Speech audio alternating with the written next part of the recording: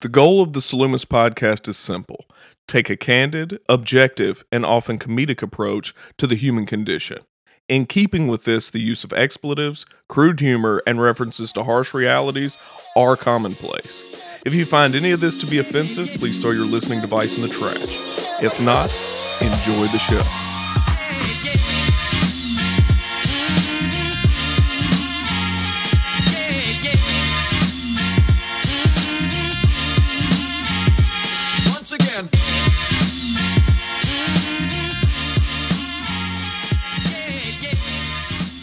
And we are back for another episode of the Clueless podcast. This is Kalu. This is Chris. And we have a special guest. I want to, first of all, say that this guest is actually the first person that I reached out to when I was saying that wanted to kind of have something like this, like have a podcast. And so he gave me some really good ideas and stuff like that. And that's what, after getting advice from him and stuff like that, I reached out to Chris, and then it all spun out of control from there. And so I want you to go ahead and introduce yourself. Go ahead and do that.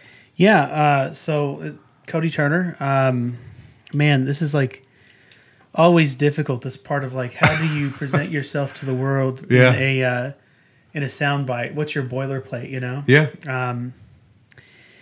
So yeah, I have, been in digital marketing in one aspect or another since I was, the ripe age of 18. God. When somebody first taught me how to write some HTML code, and I just kind of ran with it there. Yeah. So career-wise, I've kind of grown up with the maturation of the internet, and I've turned that into a variety of JOBs. Mm-hmm. I own the Bourbon and Brew Fest here in town, with two other business partners. We also co-own a digital advertising agency where we run Facebook, Google, Instagram ads, and then I teach at the university, social media marketing classes, digital marketing classes, and advertising classes. And then also I'm co-owner and partnered with an options trading website that's been in operation for about 20 years now. So, how old are you, man? I turned 37 this year. Holy God! Yeah, you're doing everything. Maybe everything's doing me. I haven't figured that out yet. Yeah, okay. That's actually pretty funny. No, that's cool. That's cool. So the reason why I wanted to have you on here was because you and I talked a little bit about just this. I don't even know the best way to say it, but it's like, without sounding like some old asshole or something like that, it's just this generation, the people that are younger than us, the people that are really coming up and are going to be the new leaders and whatever you want to call it of the world. And I sit there and say it like we're 80 years old and we're about to die or something like that. Like we couldn't do shit now. But I know that those people are essentially the future. And with you being in your realm, teaching college students and all that kind of stuff, I wanted us to really talk about that and just sort of figure out how we can better work with them or why they think the way they do, and just sort of figure out some kind of common ground so we can all figure shit out, I think that's I would imagine that the trends, and we have even talked about it too, is that each generation is a response to the one before it. And so coming from an economics and marketing standpoint, where did we go right or where did we go wrong in saying that the generation is sort of a response to us? I see a lot of really awesome things coming from the folks younger than us, but I see a lot, or maybe what's shown to me is a lot of bad things, a lot of negative things. And, everyone here's like, they use the term snowflake. They call the kids pussies. They say they don't want to take chances or they want to do all this other stuff. Where did it become a thing to sort of think like that? Or has it always been like that? Every generation is going to call the one before it something like that. So there's so much to unpack there. Yeah, I know, man. Sorry. Oh, my bad. It's like, here's a Rubik's Cube. Pick whichever one that you want, you know? If you got about 2 minutes, have at it. Yeah, sorry. Yeah, so just kind of parsing out what you're saying there. I mean, I think your sentiment of each generation is a product of the previous generation. That seems sound. You know? Okay. I mean, certainly from a Darwinistic perspective, it's like the sheer profundity that you exist cannot be overstated. Like it just can't be overstated. Like you're here. Everybody before you got it right. End of story. Huh. Period. Yeah. Full stop. There's nothing more to it than that. They got it right. Yeah. And so, All right, that's the end of the episode. Cool. Sounds good. You just solved the whole problem. Cool. well, no, I mean, it's like that's the sort of the baseline with which I try to articulate my thinking Okay. about where you are at in time, and to not strawman that, to not take that for granted, right? So you're talking about being in this position where I guess we're all somewhat middle-aged, Yeah. and Brandon's sitting there shaking his head. I'm still 18 at heart. Yeah, Brandon just joined us, by the way. So go ahead and say, Brandon. I'm Brandon in the background. There you go. Cool. yeah. So you look at people who are in generation younger than us, and it was the Gen Zs. Can't yeah. It's hard to keep those straight. You said the Jay-Z's. The Gen Zs. Gen Z's. Yeah. I was just like, what? Yeah, because Yeah. we're I guess the old end of Generation Y, the young end of X. Yeah, well, we're like we're on the very end of millennials. Actually, They call it Yeah. Zennials Yeah, or something like that. Yeah. Bizarre. I mean, of course, all these things have to be categorized. So Sure. there's that. Yeah, qualifiers on everything. Wait, why is it that they do that? Well, I think there is a distinction between our generation because we encountered technology, but we were also privy to Yeah. like playing in the backyard Yeah. at the same Yeah. time. Drinking from the water hose. Yeah, so we've watched the totality of it unfold, but we remember a time before cell phones and all that other stuff. So I think that one, we draw a distinction because there legitimately is a distinction, and then two, the stigma that's associated with being called a millennial is something that a lot of people want to distance themselves from. Do you think that that's the... I kind of think that that is the case for me because sometimes I get called a millennial by You're like, I ain't one of them motherfuckers. yeah. I'm just like, wait a minute, that's not true, man. I have this. I'm Kalu just be like- getting real offended I'm like, I about make too shit. much money to be a fucking millennial, So- man. so- The whole thing that is sounds like- poor. Kalu would be like, that just sounds poor. I don't want... No, it's hipsters. That's where I'm just like, So I just came back from the Craft Brewers Conference in Denver 2 weeks ago.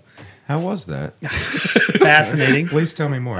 Quit touching him, Brandon. quit, yeah, dude, get your hand off his leg. I want to say there was 14,000 people at this conference. It was Jesus huge. Christ. It was huge.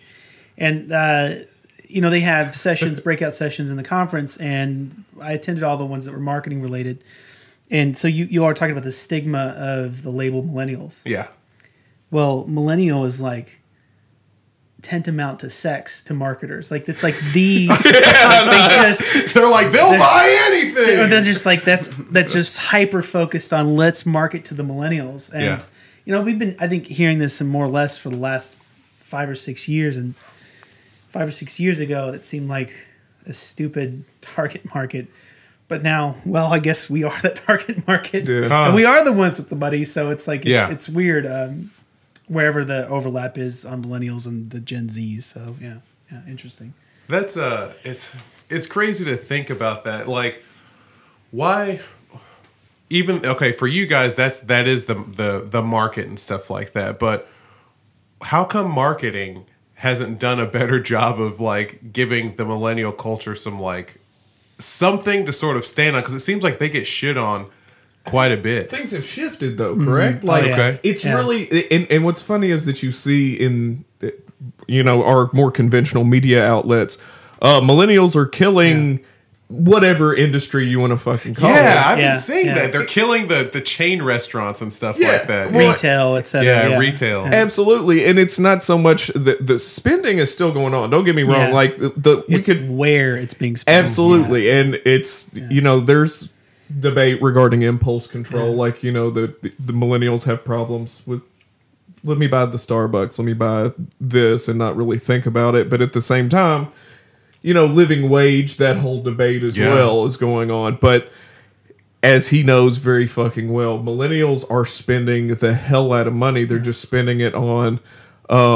digital subscriptions that they don't even think about. You just have subscriptions to 5 different things that automatically draft out of your account every month. Yeah. It's funny too. You said that because like there was something I was reading, I think actually on the way here, where it was just saying that like millennials now, it's just something like family planning and marriage and all that kind of stuff. It's just not a thing. A lot of people are just like skipping that and just saying, hey, there's no point and there's no reason for it or anything like that. Yeah. And I think that the old school mindset is like, get married, start financially planning for this, for kids, for this, blah blah blah. And when you don't have that, you're like, well, I'll just spend it on 17 subscriptions for shit, and buy Starbucks whenever I want or something. I mean, there's obviously a lot to unpack there too, but Yeah, no, I mean, if just go back to what you were saying, Chris, is like, so from my perspective, I would say that millennials are buying convenience. Absolutely. I would That's agree it. with It's that convenience. 100%. Yeah. It's Comfort and convenience. in exchange for, and this is the IT person or the tech person to me, convenience in exchange for literally everything else, like their it's security, their absolute information. complacency. Like You were absolutely complacent. You need my social. Yeah. It's already Yeah. it's already saved. I agree here. to these conditions. Yeah. So that's definitely the high order bit. And then you get paid just enough money to get up and go to work. Like you're like, fuck, I gotta go to work because I gotta pay these bills. Like you don't accrue anything. Is that a bad thing? Well, that's a rabbit hole, man. Yeah. It's the whole debate on what constitutes bad, I guess. But going back to what you were saying about, I think if we can tease out a piece of this, traditional media typically has this negative personification of millennials. And it's like, Absolutely. oh, they're destroying this industry, they're destroying that industry. When in the reality, they're just buying on convenience. The buying is still there, the purchasing is still there. It's just shifting hands with where the money's being spent. And so this really ties in sort of the economic impact and one of the negative perceptions about the generational gap. Right? It's right there, right? It's like, you're not spending the money the way I think you should be spending the money. Well, you're not my generation. You're not doing it the way that we did it, right? So that it's teasing out a bit of that generational gap that you all are trying to get a pulse on for sure. So, And then that seems to be piggybacked onto the whole notion of even things like patriotism. Like something like, I think Budweiser was mentioned as millennials are killing Budweiser because overwhelmingly They're buying millennials craft are beer. Yeah, they're buying better fucking beer. yeah. Yeah. And that gets piggybacked very subtly onto like, well, this is like a backbone of Americana, and these douchebag millennials don't appreciate good, simple beer. But it's a cultural shift. I can assure you that the craft brewers are all American from what I saw. So, Absolutely. Yeah. But like Three Floyds, like that's Yeah. that's my junk. But that's the thing that gets perceived as kind of ostentatious. I think we won't even say necessarily previous generations. People that are like 5, 6, 7 years older than we are totally anti anything with frills on it. Sure. It's like, and then I think that you could also look into the marketing aspects of anti-intellectualism. I think if you have people that are just absolutely indignant when it comes to trying new things or actually trying things that are like hokum, like pseudoscience, actually not even pseudoscience, actual just total bullshit like crystals and that kind of stuff. There's a huge market for that kind of thing. But that has to be, there's a vested interest, I guess, in perpetuating anti-intellectualism, because then you end up with people that believe in a flat earth, not vaccinating your children, and again, using crystals and sage to fix problems in your life. Yeah. I know that's like a diatribe, but I think all that stuff's just kind of mixed in there and blended in there. Like I'm not secularism, for example. Yeah. People are going to church less, but how often do you hear people say that they're spiritual? Yeah, I think there's a growing amount of people saying that they're spiritual. And then they pick up there's this growing market of people buying like tarot cards and different like herbs and tinctures and bullshit like that. And I don't know if I think that's correlated quite a bit with this generation as well. Mm-hmm. I think there's something that I started thinking about, like as I've gone on with, as we sort of go through like the Facebook generation and just all that kind of stuff. I feel like this generation now, they're, in my opinion, less of the consumer and more of the product. And I think that like companies like the Facebooks out there and all these other people, like they've found a way to sort of control this product and just get the product. Am I starting to make sense? Like domestication. It sounds yeah, it's cattle. Almost, yeah, it's like Man. So I don't want to call it like mind control or something like that, but like they're actively making kind of subtle decisions on how you spend your fucking money. Exactly. Like when did it happen where it's like the first thing that a lot of people do when they wake up in the morning is check their app? So you two are showing cards here, like big time. No, absolutely. Yeah, but like it's very clear the perception of what you think the younger generation. That's what I sort of do. Like I'll wake up and I'm just like, all right. It's either I check mail or I'll check whatever apps or something like that. Yeah. Like I'm 100% guilty. I feel like I'm in that. And so I'm trying to sort of unpack it for myself as well. You know, I'm easily showing my cards as far as how I feel about it. But like, it's something that I wish that I can change. Either I wish that I can change it or I want to be okay with the fact that I do it. Sure. So you're saying you're not okay with the fact that you do it. Why? Because maybe people have told me that there's something else that I should be doing instead. And I think the long and short of it, really, where he stands is he is kind of like he sees the negative influence of social media and how it is kind of a manipulative, pervasive element in people's lives. Whereas, and correlating that with the generational talk that we're going on.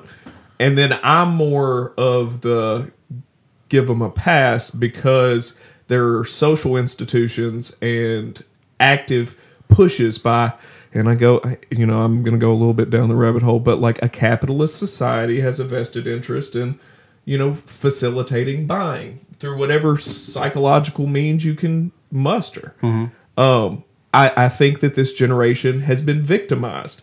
And again, nothing against higher education. I adore higher education.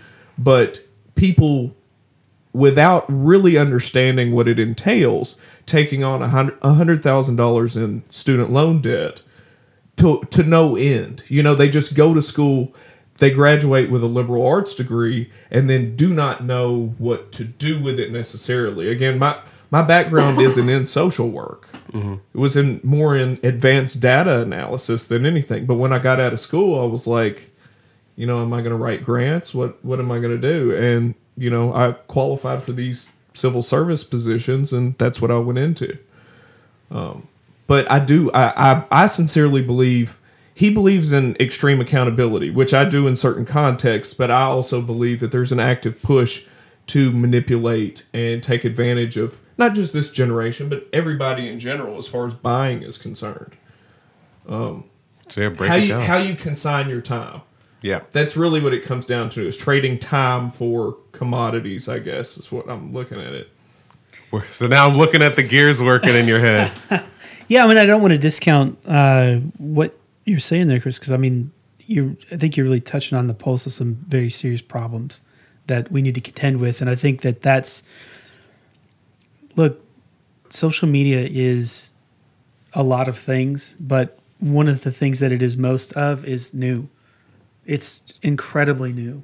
You map the lifetime of social media versus human development, and it's like not even a hair on a gnat's dick. Yeah. And then we don't know how to process it's really it yet. Small. We don't know how to process that yet. And it's going to take us you know what? It's going to take this generational fighting Yeah. that we're dealing with and contending with to get to a point where we do muster it and manage it and understand it in a better way.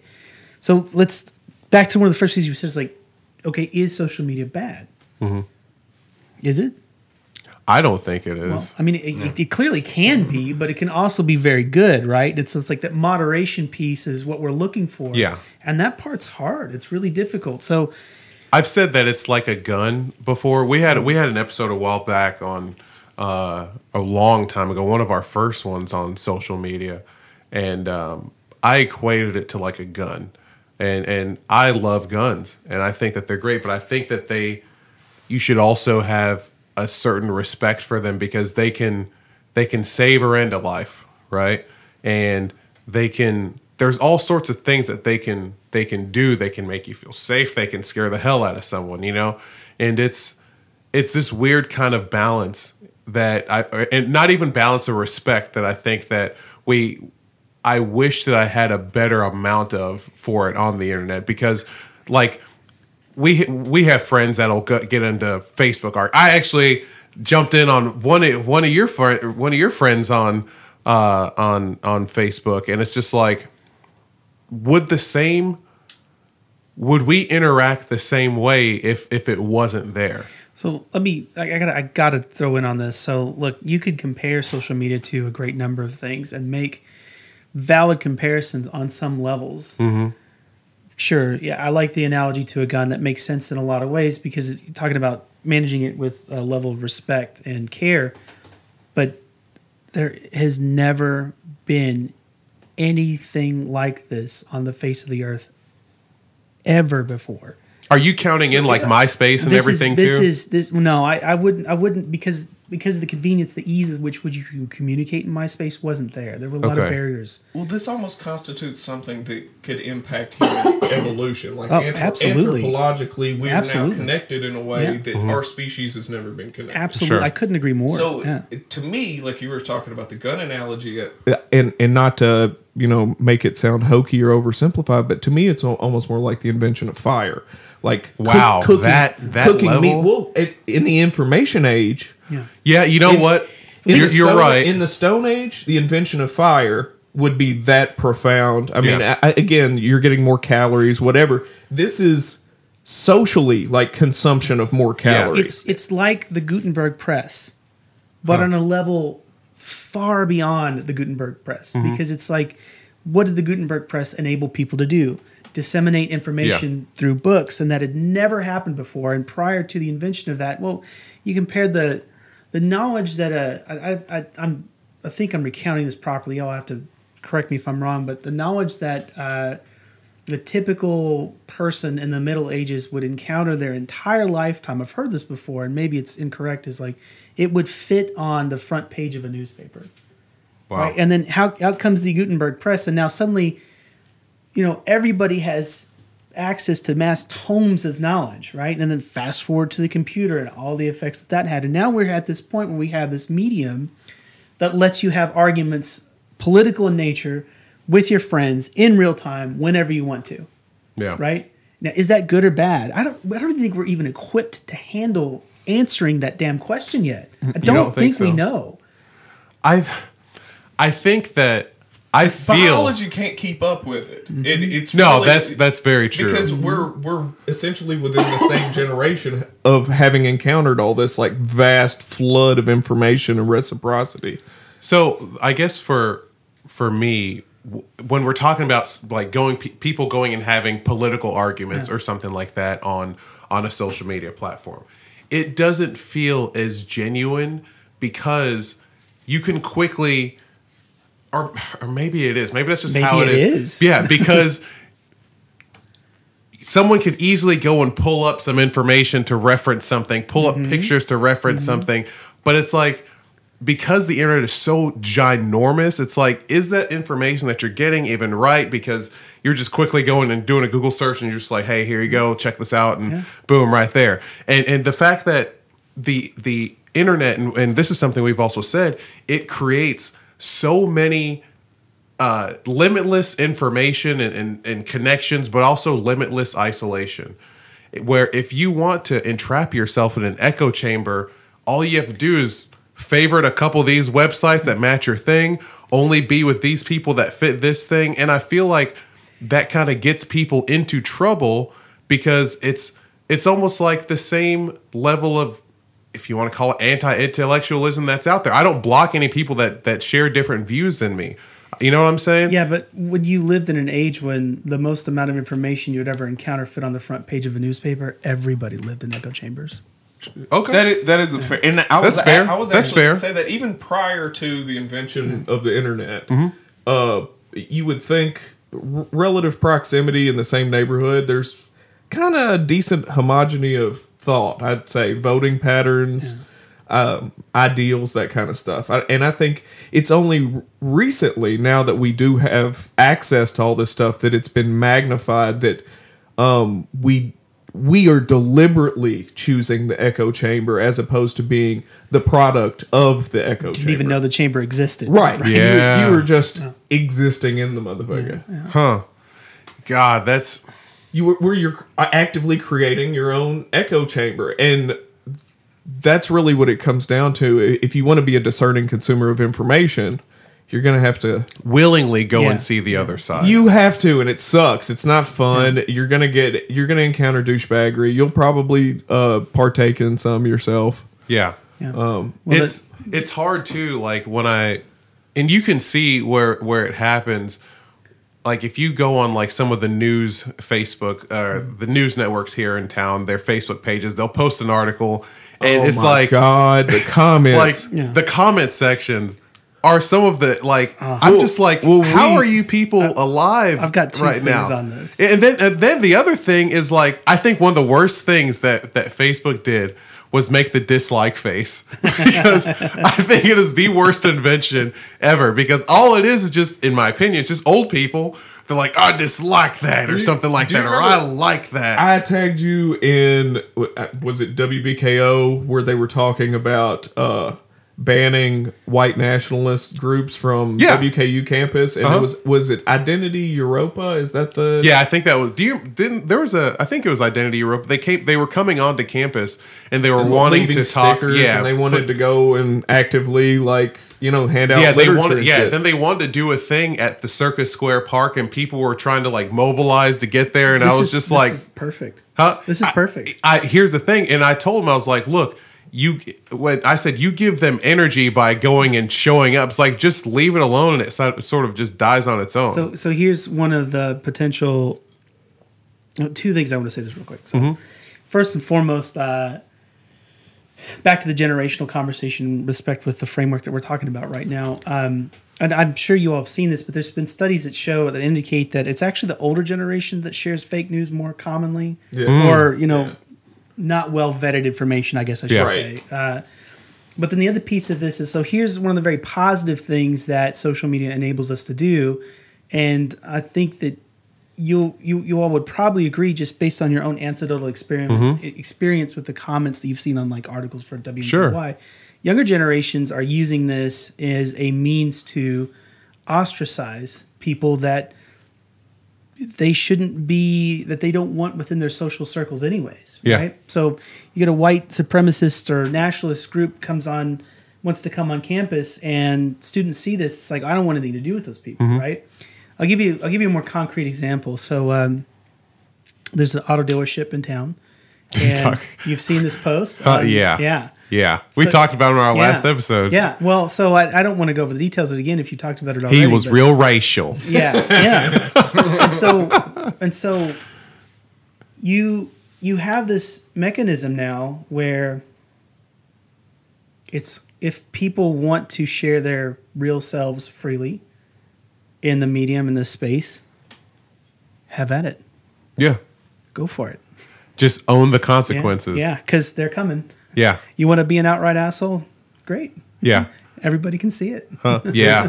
When I tagged him in that comment section regarding the Identity Europa, folks wanting to demonstrate, literally, I would say 3/4 of the comment section were guys trying to validate, freedom of speech, and then I think someone linked a subreddit where those actual guys we're organizing and be like, hey, when you come on here, don't be adversarial.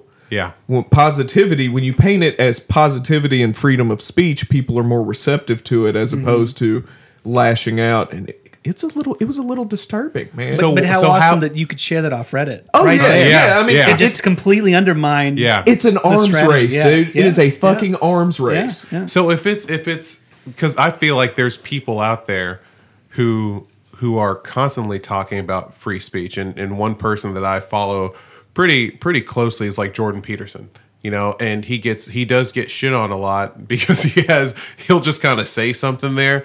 And I like him because he makes me think, especially if it's something I don't agree with. He has a good way of just bringing it out there and talking about it. And there's many other people like him or in his camp that are like that. But why is it that people want to shut that out? And especially, why is it that that's happening on like social media platforms and stuff like that? Oh well, because look look at the parallels. What does mainstream media do? The same thing. What, try and shut other people out? Is that what you're trying? No, absolutely. It's Sure. like, let's straw man the opposite argument as best we can. Narrow it down to its weakest point, its Achilles heel, and reframe it in the way that it makes it easier for us to promulgate our worldview, right? So it's like that behavior or characteristic is not unique, systemic to social media. It's just how people act. It's just social media is just another medium that they're doing that. Mainstream media has been doing it for a long time. Sure. And a lot of it is it's a wolf in sheep's clothing in the form of this like supposedly very progressive. And again, I'm leftist as shit, but it's supposedly very progressive group of individuals that in a pretty dogmatic kind of way will do this shit like where they will cancel someone because they are insistent upon purity. Like if someone has this one character flaw or they said something 20 years ago, they're canceled. And there's people aren't realizing that that's a form of intolerance in and of itself. Yeah. And don't get me wrong, I'm not one of these people that's out here actively parading for the rights of white supremacists. Yeah, sure, go and demonstrate, but you might get punched in the face. Like, it's whatever. But in this instance, I do kind of see the merit in it. Yeah. You know what I'm saying? I've never been of the camp to say... I've never been of that mindset to cancel those people. I think that I've always thought that they need to be seen more than heard because... You and I have talked about it before. I would rather know the racist. I would rather know who this person is because it just makes things easier for me. That's why I've always said, like, hey, take the mask off, KKK guy. You know what I'm saying? Just like, let me see who you are. If you're so proud about it, take the mask off. Let me see. The only danger, and I think it is a legitimate sociological point to have to touch on, is desensitization and normalization of that kind of shit. The fact that it even exists in any kind of context where it can be, you can even just draw caricatures of it. Yeah. Normalizes it to a point where I think it draws people in.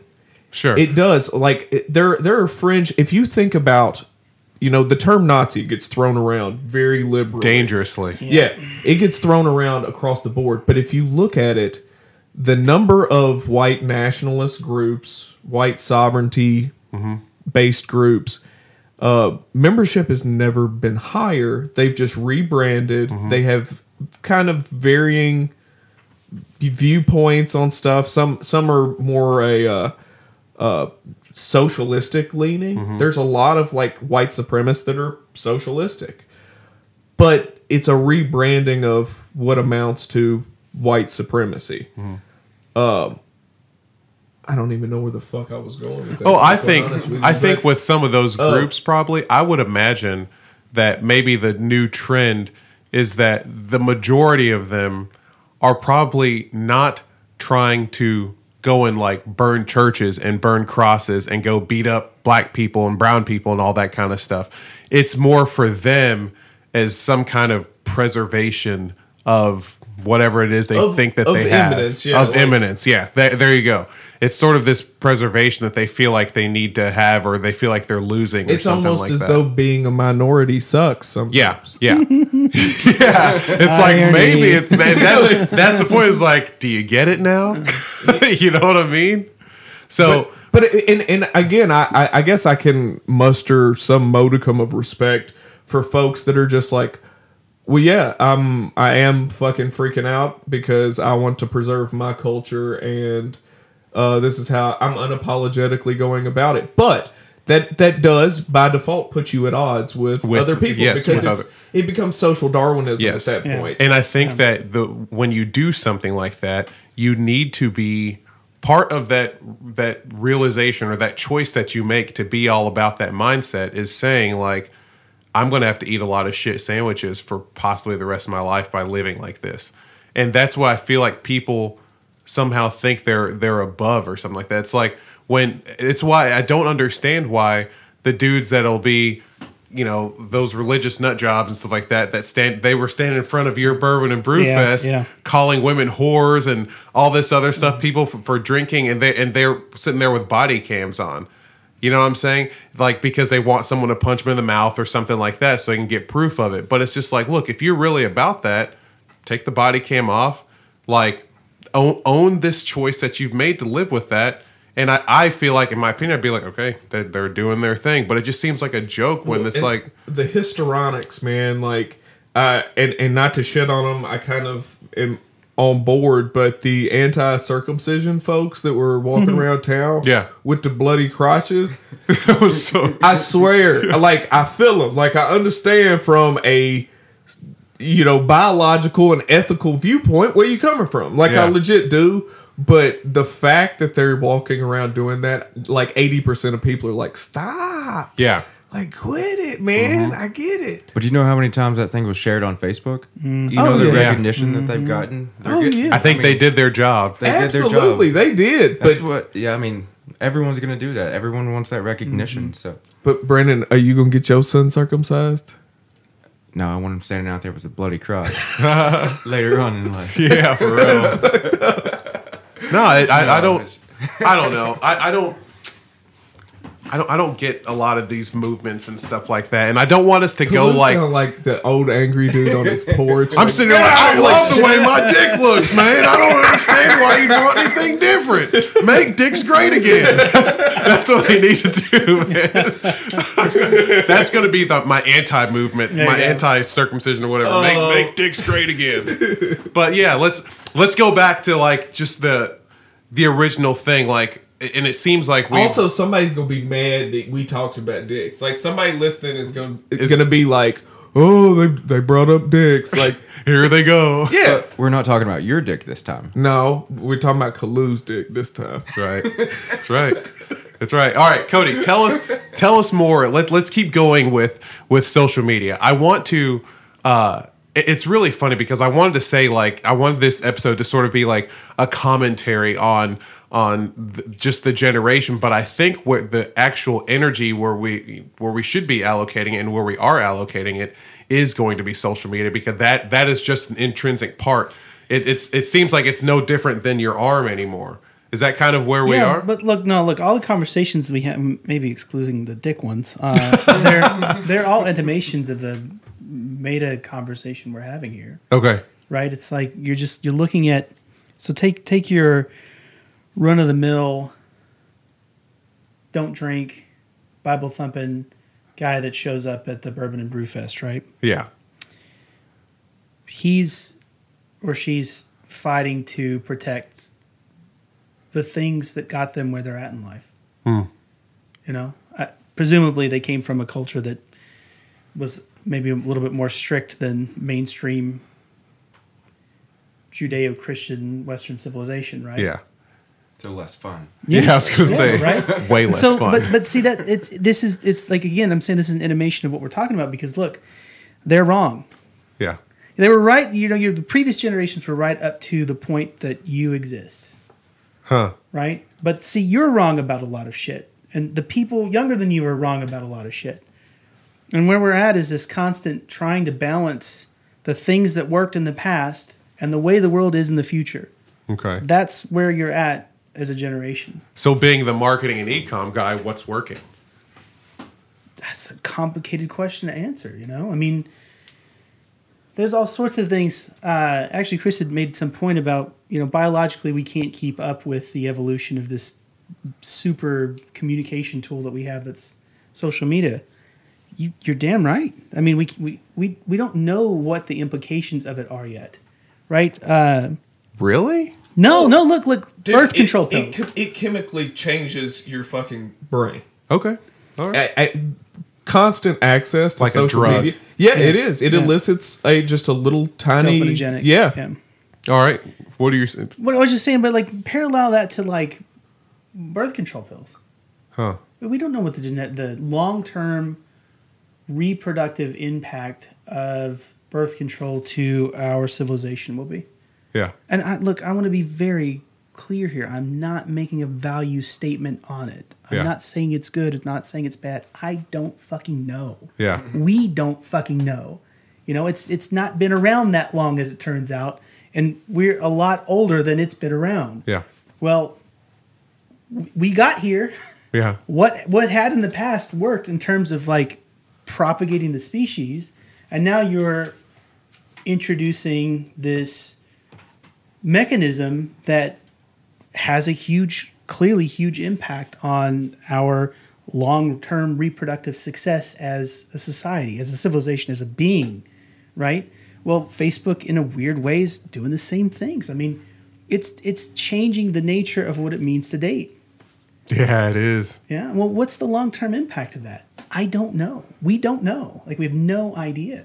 You know, so we're constantly playing catch up with the things that we make and introduce and adopt as a society. Well, and again, like I think if you're talking about one generation removed from us, and I have older parents. My parents are in their late 70s, but I kind of grew up in a household where there was still basic understanding of like agrarian practices and like canning and just traditional methodology of stuff. And that very much was a part of our identity, and it still is a part of my identity.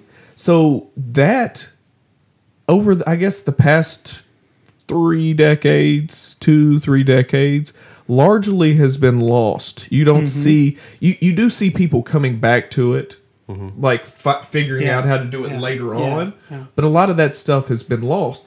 So identity is not formulated on the basis of your own personal utility as much as it's formulated on the basis of who you are online. Precisely.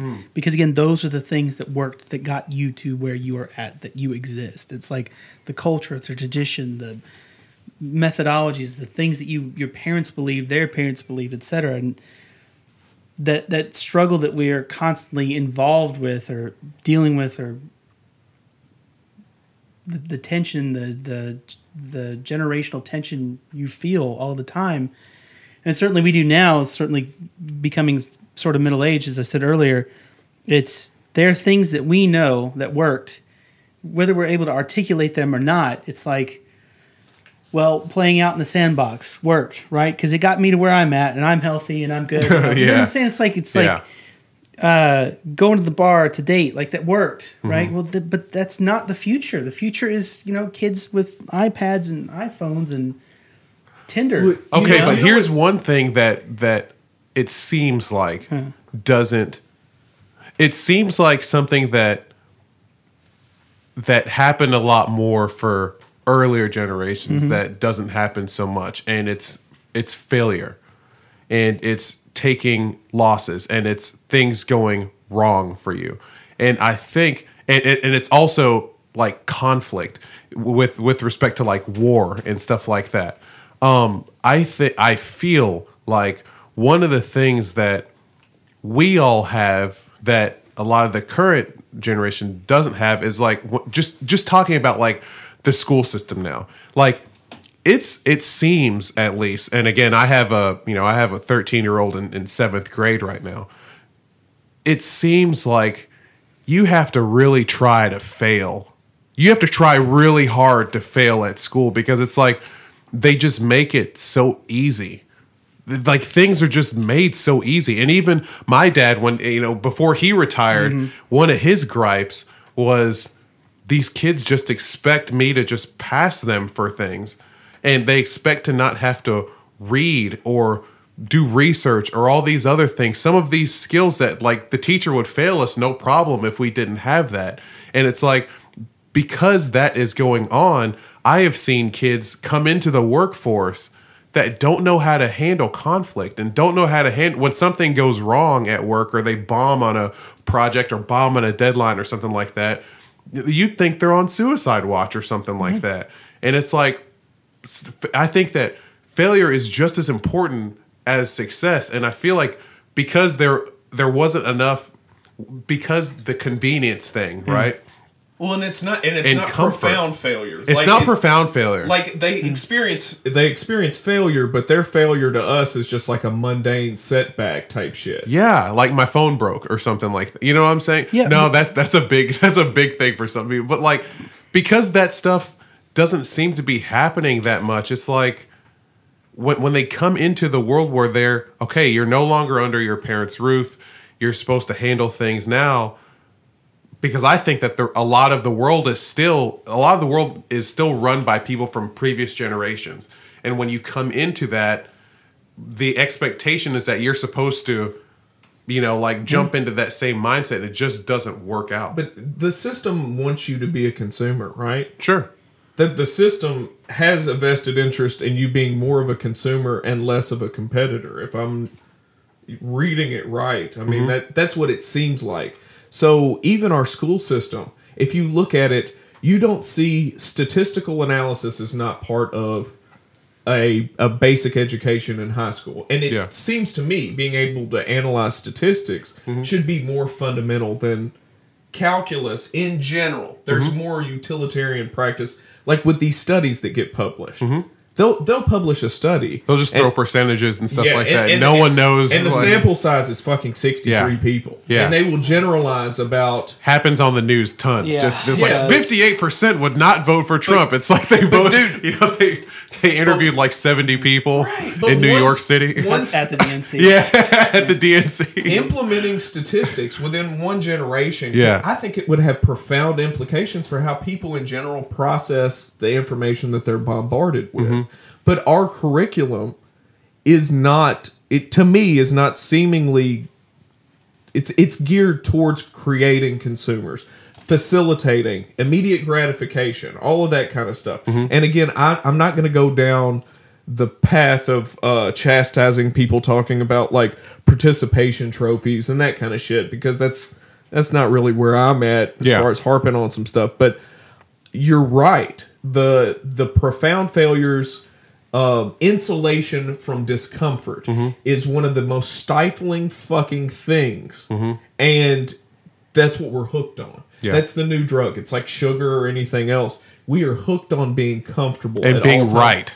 Being right, being comfortable, being insulated from shit. And, any number of us can just sit here and fucking stagnate. We have the world at our fingertips and a huge TV. It's real easy to get complacent. So why would a school system, why would it want to raise revolutionaries and independent thinkers? And to add on to that, how does that affect you teaching these college students? Now, and granted, I'm not talking about college. I was talking more about like up through high school. Yeah, but I think that as you get into, what level marketing classes are you teaching? Like freshmen, or are you doing advanced, or are you all across the... So it's the first semester that I've taught freshman and sophomore level classes, or a class that had predominantly freshmen and sophomores in it. But most of my experience is with juniors and seniors, actually. Okay. So your first semester with doing freshman and sophomore, does what we're saying ring true to that? Partially. I mean, look, it's like you with due respect, you guys are doing the same thing. You're strawmanning it. You think? You're saying that, look, kids, they have it so much easier. They're not presented with conflict or real failure. And as a consequence, we become accustomed to, or we're raising a cush society that's like, give me my TV and beer and I'm good to go. And it's like, look, maybe that works for a lot of people, but you're still going to have the independent thinkers, because that process of shielding, or that time period where they are insulated from reality, whatever actual reality is at a particular age, that ends eventually, because they end up going into the workforce and dealing with who you said that was running a business that just retired. Trying to think of who I just said that. Well, I was saying my dad retired from teaching. Yeah, and you talked to these kids eventually grow up, they graduate, they get into the workforce, and then guess what? Reality as we see it in our generation, of the things that we worked with, which is a little more cush than I think our parents had it, for sure. Absolutely. Oh, yeah. Way more cush than their parents had it. Yeah. Like, it's still some version of tempering the line between success and failure in its own way. And let's say you've got some kid who graduates and gets a job, and he or she's just terrible at something and fails at a big project. What happens? They get fired, potentially. And then it's like that moment of the insulation just disappears.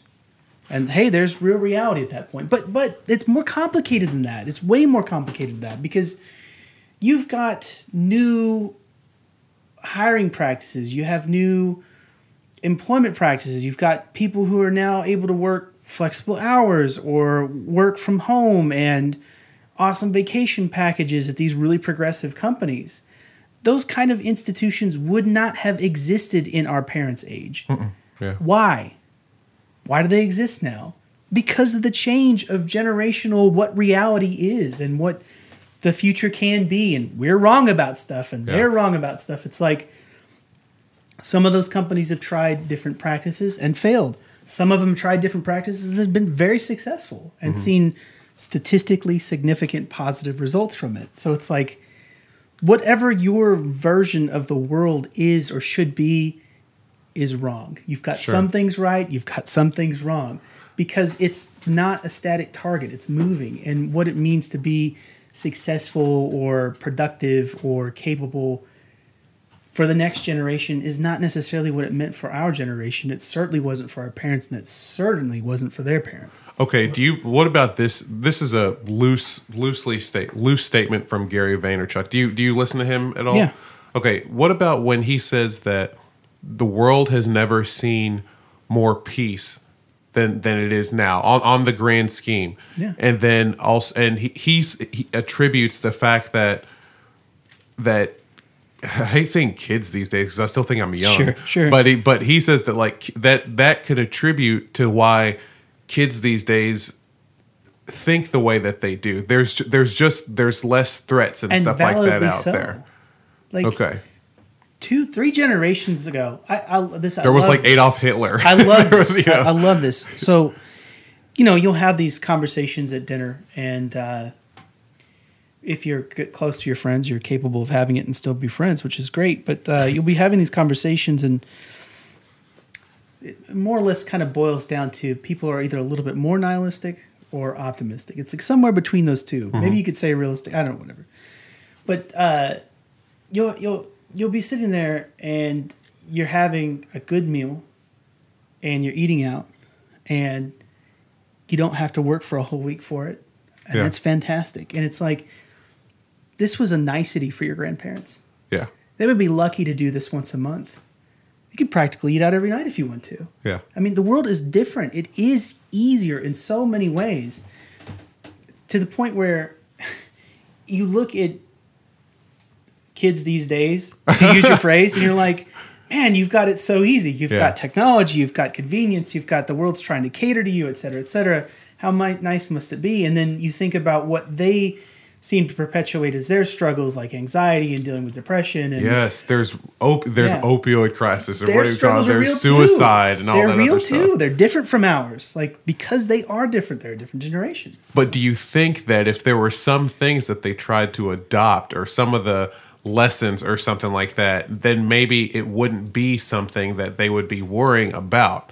Like I think that a lot of the kids these days sweat the small because stuff they're where wrong we don't. Too. Yeah, absolutely. Okay. And something I think that it would serve us to take into consideration again is how much more quickly we have evolved from a social and technological viewpoint, and how that does not coincide with our biology. Yeah. So we're not having to worry as much about a big cat jumping out from behind a fucking bush. Sure. But we still have those same kinds of adrenal responses and stress responses to things. Yep. And they have to go towards something. So if you don't have maybe an outlet, obviously we always talk about the gym and things like that, but if you don't have an outlet, but you still have those types of predilections, it's going to manifest itself as, I'm going to have a fucking meltdown over what is seemingly the most mundane thing in the world. Yeah. And there is something to be said about like when the internet really came, or when not when it really came out. My version of the internet. When it soft came out. When Napster was free. Yeah, I know, right? Like when that internet started coming up, like you're right when you equate it to like fire coming. It's bigger than fire. It's like it is such a it's a multi-generational jump, right? Oh yeah. And the fact that you now have access to the entire almost because I don't want to talk about dark web versus what I'm saying, but you have access to the entire world if you want. It's right there at your fingertips. Bill Gates better just give you a job right now. Internet is bigger than fire. I should do it like Bill Gates. The internet is bigger than fire. And then jump over a chair. But because there was such a huge jump like this, unlike anything like ever seen before, where I think, and I don't want to, I'm being 100% like for real here, not like horn tooting. I feel like our age, our generation is one of the best because we have the best of both worlds. Like we had to catch up to a lot of this stuff. We have the ability to be just as good at people. Well, we are shown respect a little bit more so. I think so. Yeah, it has been my experience that they're like, oh yeah, when you're on the cusp, like we are, like mid to late 30s. Mm-hmm. It gets viewed a little bit different than folks that are 40 and older. Is that what you're saying? Well, no, I mean, like, we get a pass. Again, because we were the kids that were still running around catching lightning bugs. Yeah. But then we had a classroom that had those old school IBMs and shit in it. Yep. And then also we were able to quickly master, all the different tech. I wouldn't say quickly, but pretty solidly master all the different. Yeah, some of us. Yeah. Get a really solid hold of a lot of the tech that's out there, Yeah, but your parents would say the same thing, and their parents would say the same thing. That they were the midpoint. They were the midpoint between generations. That it's a trope, and it's true. But the internet is just so different compared. No, and I understand that, and I totally look.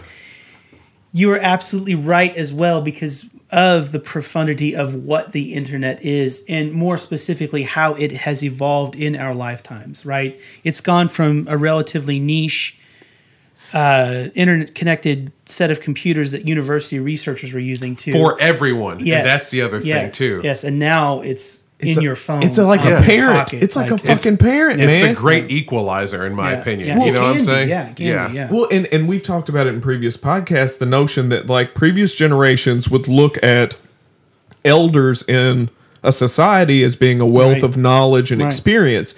And now people that are more adept at utilizing information technology have access to way more than somebody that it doesn't, that's in their 80s. You said that perfectly in that one episode. You're like, Grandma, you don't know shit. I'll just go and do a Google search and figure out this stuff. There are 5 and 6 year olds that are on, tablets that are just killing it. Like watching whatever they want to on YouTube, absorbing information at this crazy rate. Mm-hmm. It's uncharted territory, like he said. Mm-hmm. How do we, and I know you, and I want to be conscious of your time.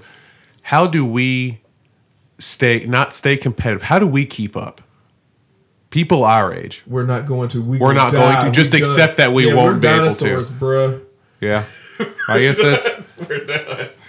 Just pack it in, Khalid. Just take yourself out back and just end it. How did people keep up when the first assembly line was made? How did people keep up? They kept up by controlling. Right. So it's another tooting. I'm basically sucking Darwin's dick at this point. It's another Darwinism thing there, but people get it wrong. Nature doesn't favor the strong.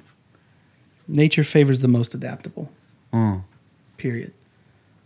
Yeah. T-Rexes got killed. That's true. Cockroaches made it. Yeah. Generalists, man. It's less risky to be Who a can fucking pivot? generalist. Yeah. And So that's a good thing. And, That and was also, real quick, I want to touch on the fact that Brandon has fudge on his shirt. I do. We assume it's fudge. yeah, we assume it's fudge. Taste it. You want to taste it? No, I want to watch you taste it. It's around that midsection, man. I was trying to feed my belly. Yeah, no, it's okay, man. I'm down with whatever you do. It's 2019. Look, I accept you. I had to get that off my chest because your little fudge stain has been distracting me this whole podcast. To be fair, based on the position, it looks like you were pitching.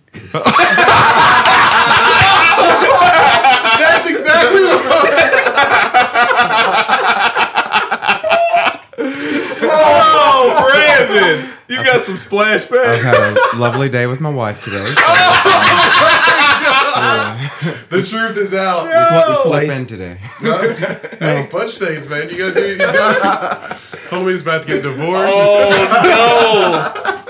Oh, fudge stains, Waller. Fudge stains? Yeah, that's his new name, Fudge Stain.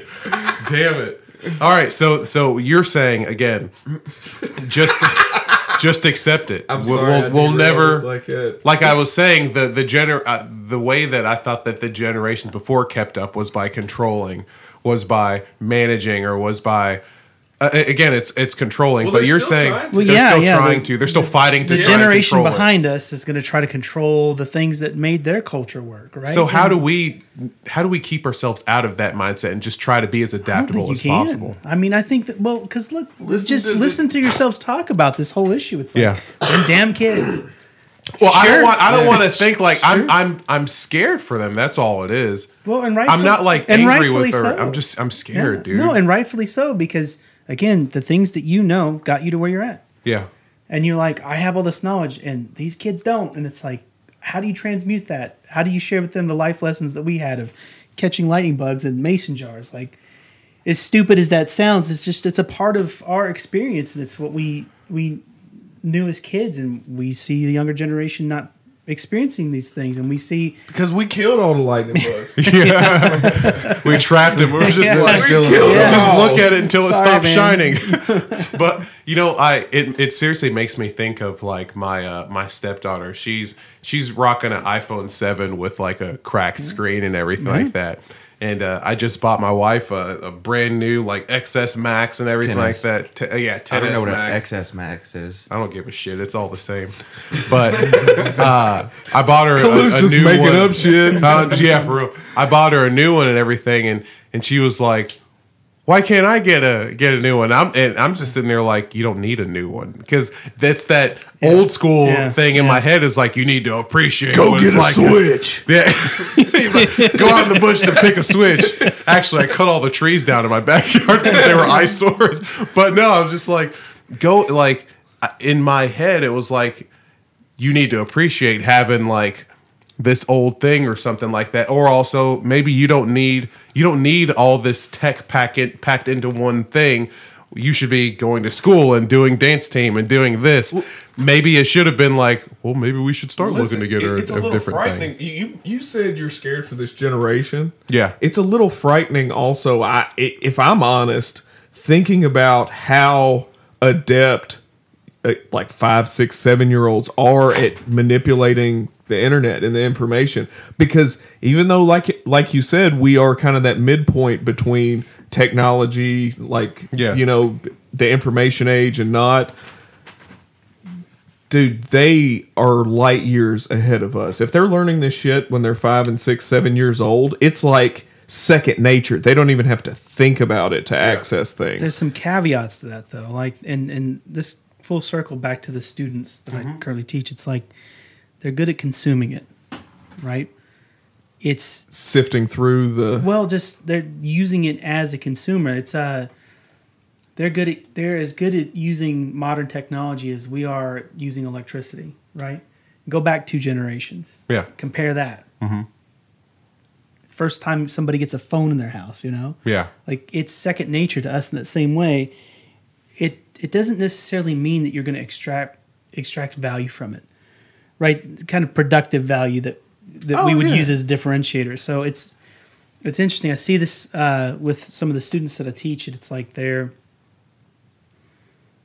and this might piggyback on what you were saying earlier, Chris, but it's like they're good at consuming things. It's difficult to get them to be able to produce with it. Right? It's great. You can use Facebook as a consumer, so can the other 2.3 billion monthly active users. Damn. That's true. Have at it. Can you produce anything with it? Can you make an ad on it? Do you know how to convince somebody to purchase something with a post, right? So how do we Use fire. Use it. Fire exists, but you have to utilize it. Yeah. So being a teacher, an instructor, how do we get people to want to sort of become instructors and share knowledge and teach people and all that kind of stuff? If we're so set on consuming information, I think, and again, maybe this is because both of my parents are professors and they are both people who are giving knowledge. I think that's something that's important. Should we maybe accept that the new teacher is YouTube or the new teacher is... You're doing it right now. Yeah. You just have to adapt to them. You're reaching them on a level where they are. Meeting them. You're making a podcast right now. This is where things are going. They're listening to you. Yeah. So just continue doing this and continue putting out these little lessons. And You've been doing it the whole time. Well, Sure. And check this out. Like we were talking about the link between actual human evolution and these technological advancements.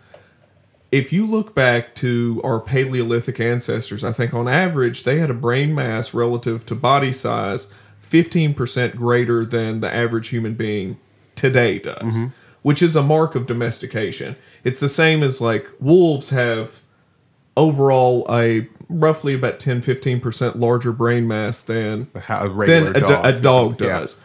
That extra brain mass was used to problem solve independent of this large social network. Our Paleolithic ancestors lived in smaller, tight-knit groups, and a lot of times, I guess, a situation, you were on your own trying to figure that shit out. That extra little bit of brain power helped out.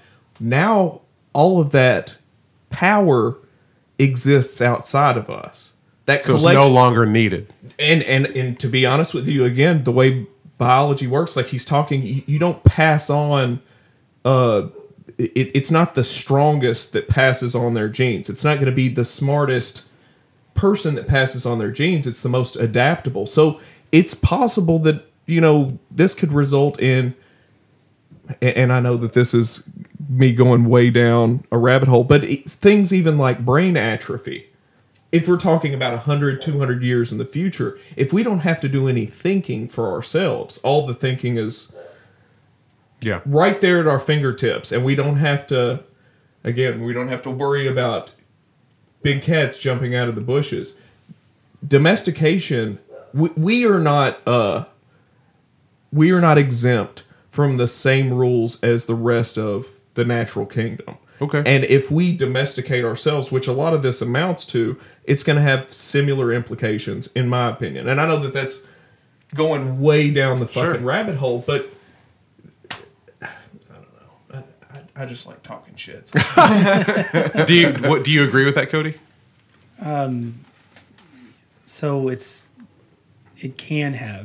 definitely can have implications. The problem is nobody knows what the future is, right? Yeah.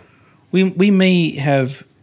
You're supposed to know. You're the guy that's supposed to know trends and stuff like that. But we may have crossed some threshold where the reality of what it means to be a human in the past is dead. That's a very powerful thing. We need to relearn what it means to be human. We wouldn't know now. that, Yeah. But I mean, there are some parts, and I think tied to the biological aspects, it's like the dopaminergic system in your brain. It still works the way that it did 100,000 years ago. It's the same system, right? This is from Peterson. He talks about the serotonin. I don't know how to say that. But the serotonin system in lobsters. Well, I remember that. The same thing that's in human brains, and it's like, wow, it's been around longer than trees. Yep. What the hell, man? So it's like, it's this constant fighting as a species with the things that make us work that we're not perhaps even aware of on a biological level, and then adapting to what it means to operate on a societal, cultural level, right? And the slow shift that is culture and society, and the needs that are on modern man, and how that slowly moves into the future, tempering that with our biological underpinnings that we have zero control over. Yeah. Well, and I read recently that something even like the overbite, the development of the overbite and the emphasis of the overbite in Homo sapiens has been pivotal in our social development, because it allowed for a much greater range of linguistic. No way. Wow. Yeah, Really? Yeah. And again, if you think about it, if you try and talk with an underbite, it's limiting as fuck. It is limiting. That's funny. I hear. Yeah. So I these think of people social that have things, the social utility is pushing profound. It has profound biological implications. Guys, we can go on, and there's so much we can talk about this, but I do want to. I want to. It's time to wrap it up, because I know you got stuff to do. I know you said you have finals week coming. Yeah, next week's finals week, so I gotta get that sucks, all man. that stuff prepared. All right, so where can people learn more about you? Oh God. Do you want people to learn? Do you want people to learn more about you? Yeah.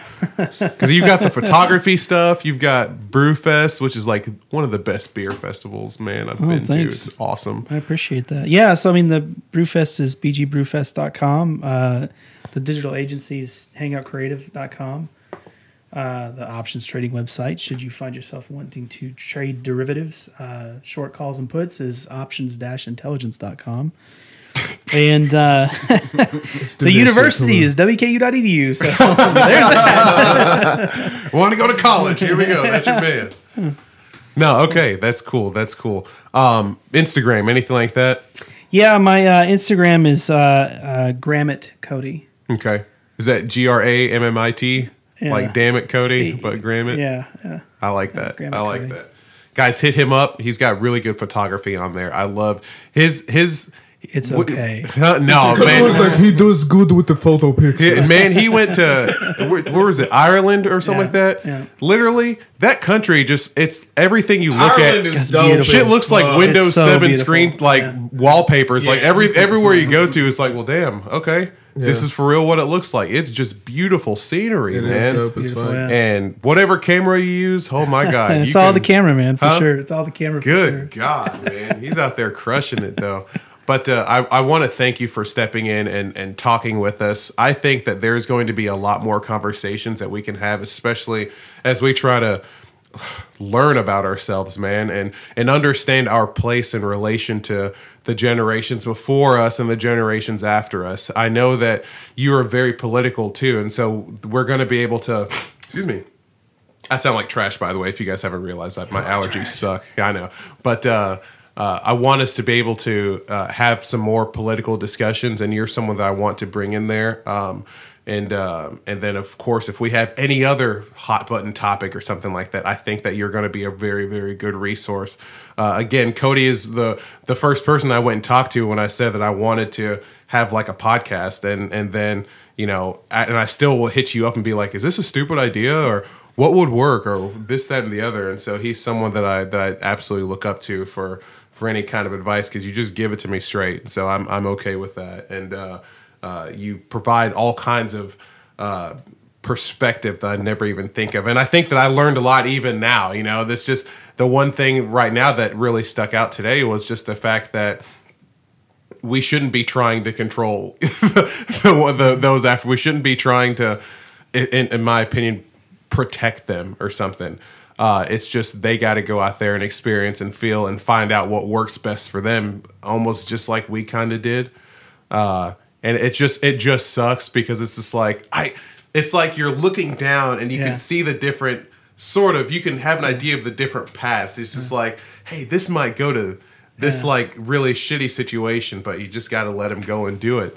And that's something that even I am learning to do as a stepdad. My God, it's crazy just looking at it. And I view myself as a very laissez-faire type of parent. I kind of like, I stand on the side, just like look and make sure that it's like, you're not dying. We're good. If you need me for something, you can always reach out. But it's hard to do that because I am a bit of a control freak, and maybe that's why I feel like I have maybe some kind of concern or reservation with a lot of the kids now, because I know that they can be doing so much, and maybe they are doing so much as it is, and I just got to accept that, So definitely there's a lot more space for us to be able to have more conversations like this. So I do want to thank you for jumping on and talking with us. Do you guys have any shameless shout outs or anything like that? I would like to give a shameless shout out to the fudge stain on Brandon's shirt. Yeah, first and foremost. It wasn't nothing wrong worth with pitching. Hey man, no, hey. And I'll also shameless shout out to Tyler Young at Grade 8 Performance. He's still rocking and rolling. He's got quite a few clients. I think he's got pretty much a full load of clients right now. Nice. So, and then also shout out to BG Powerhouse. If you're trying to make some genuine fucking changes and you're not afraid, that's the place to go. Yeah. What about you, Brandon? I don't really have a shout out. I just want to touch on what you were saying with your daughter and everything. No, really. It's like, watch what you say, motherfucker. Here we go. But she's always watching you. So as long as you're leading by example, sure, they will continue on that path also. Yeah. So I mean, kids today, they have all this stuff at their fingertips. You do too. Yeah. So as long as you keep doing it, they're watching you. Sure. Make use of the tools and be a generalist. Yeah, I thought he was too, because I was just like, here comes the uppercut. No, but guys, we appreciate your time. Thank you for taking the time to listen to us. If you guys have any sort of feedback or any comments, questions, concerns, hit us up on Instagram at The Salumis Podcast. Go to our website, www.thesalumis.com. You can listen to the episode on there. Just add /podcast to that. Hit us up on Facebook. And we're also on Twitter, but I don't really tweet too much. It's kind of like, I'm not that good at it. It might get if I start doing it. And thank you again for coming on. Dude, thanks for having me. Yeah, Seriously, really. I appreciate it. You're going to be on for more episodes, so just be prepared for that. All right. So, guys, that's it for us. Everyone enjoy your week. Kick some ass today, and we are out. Peace.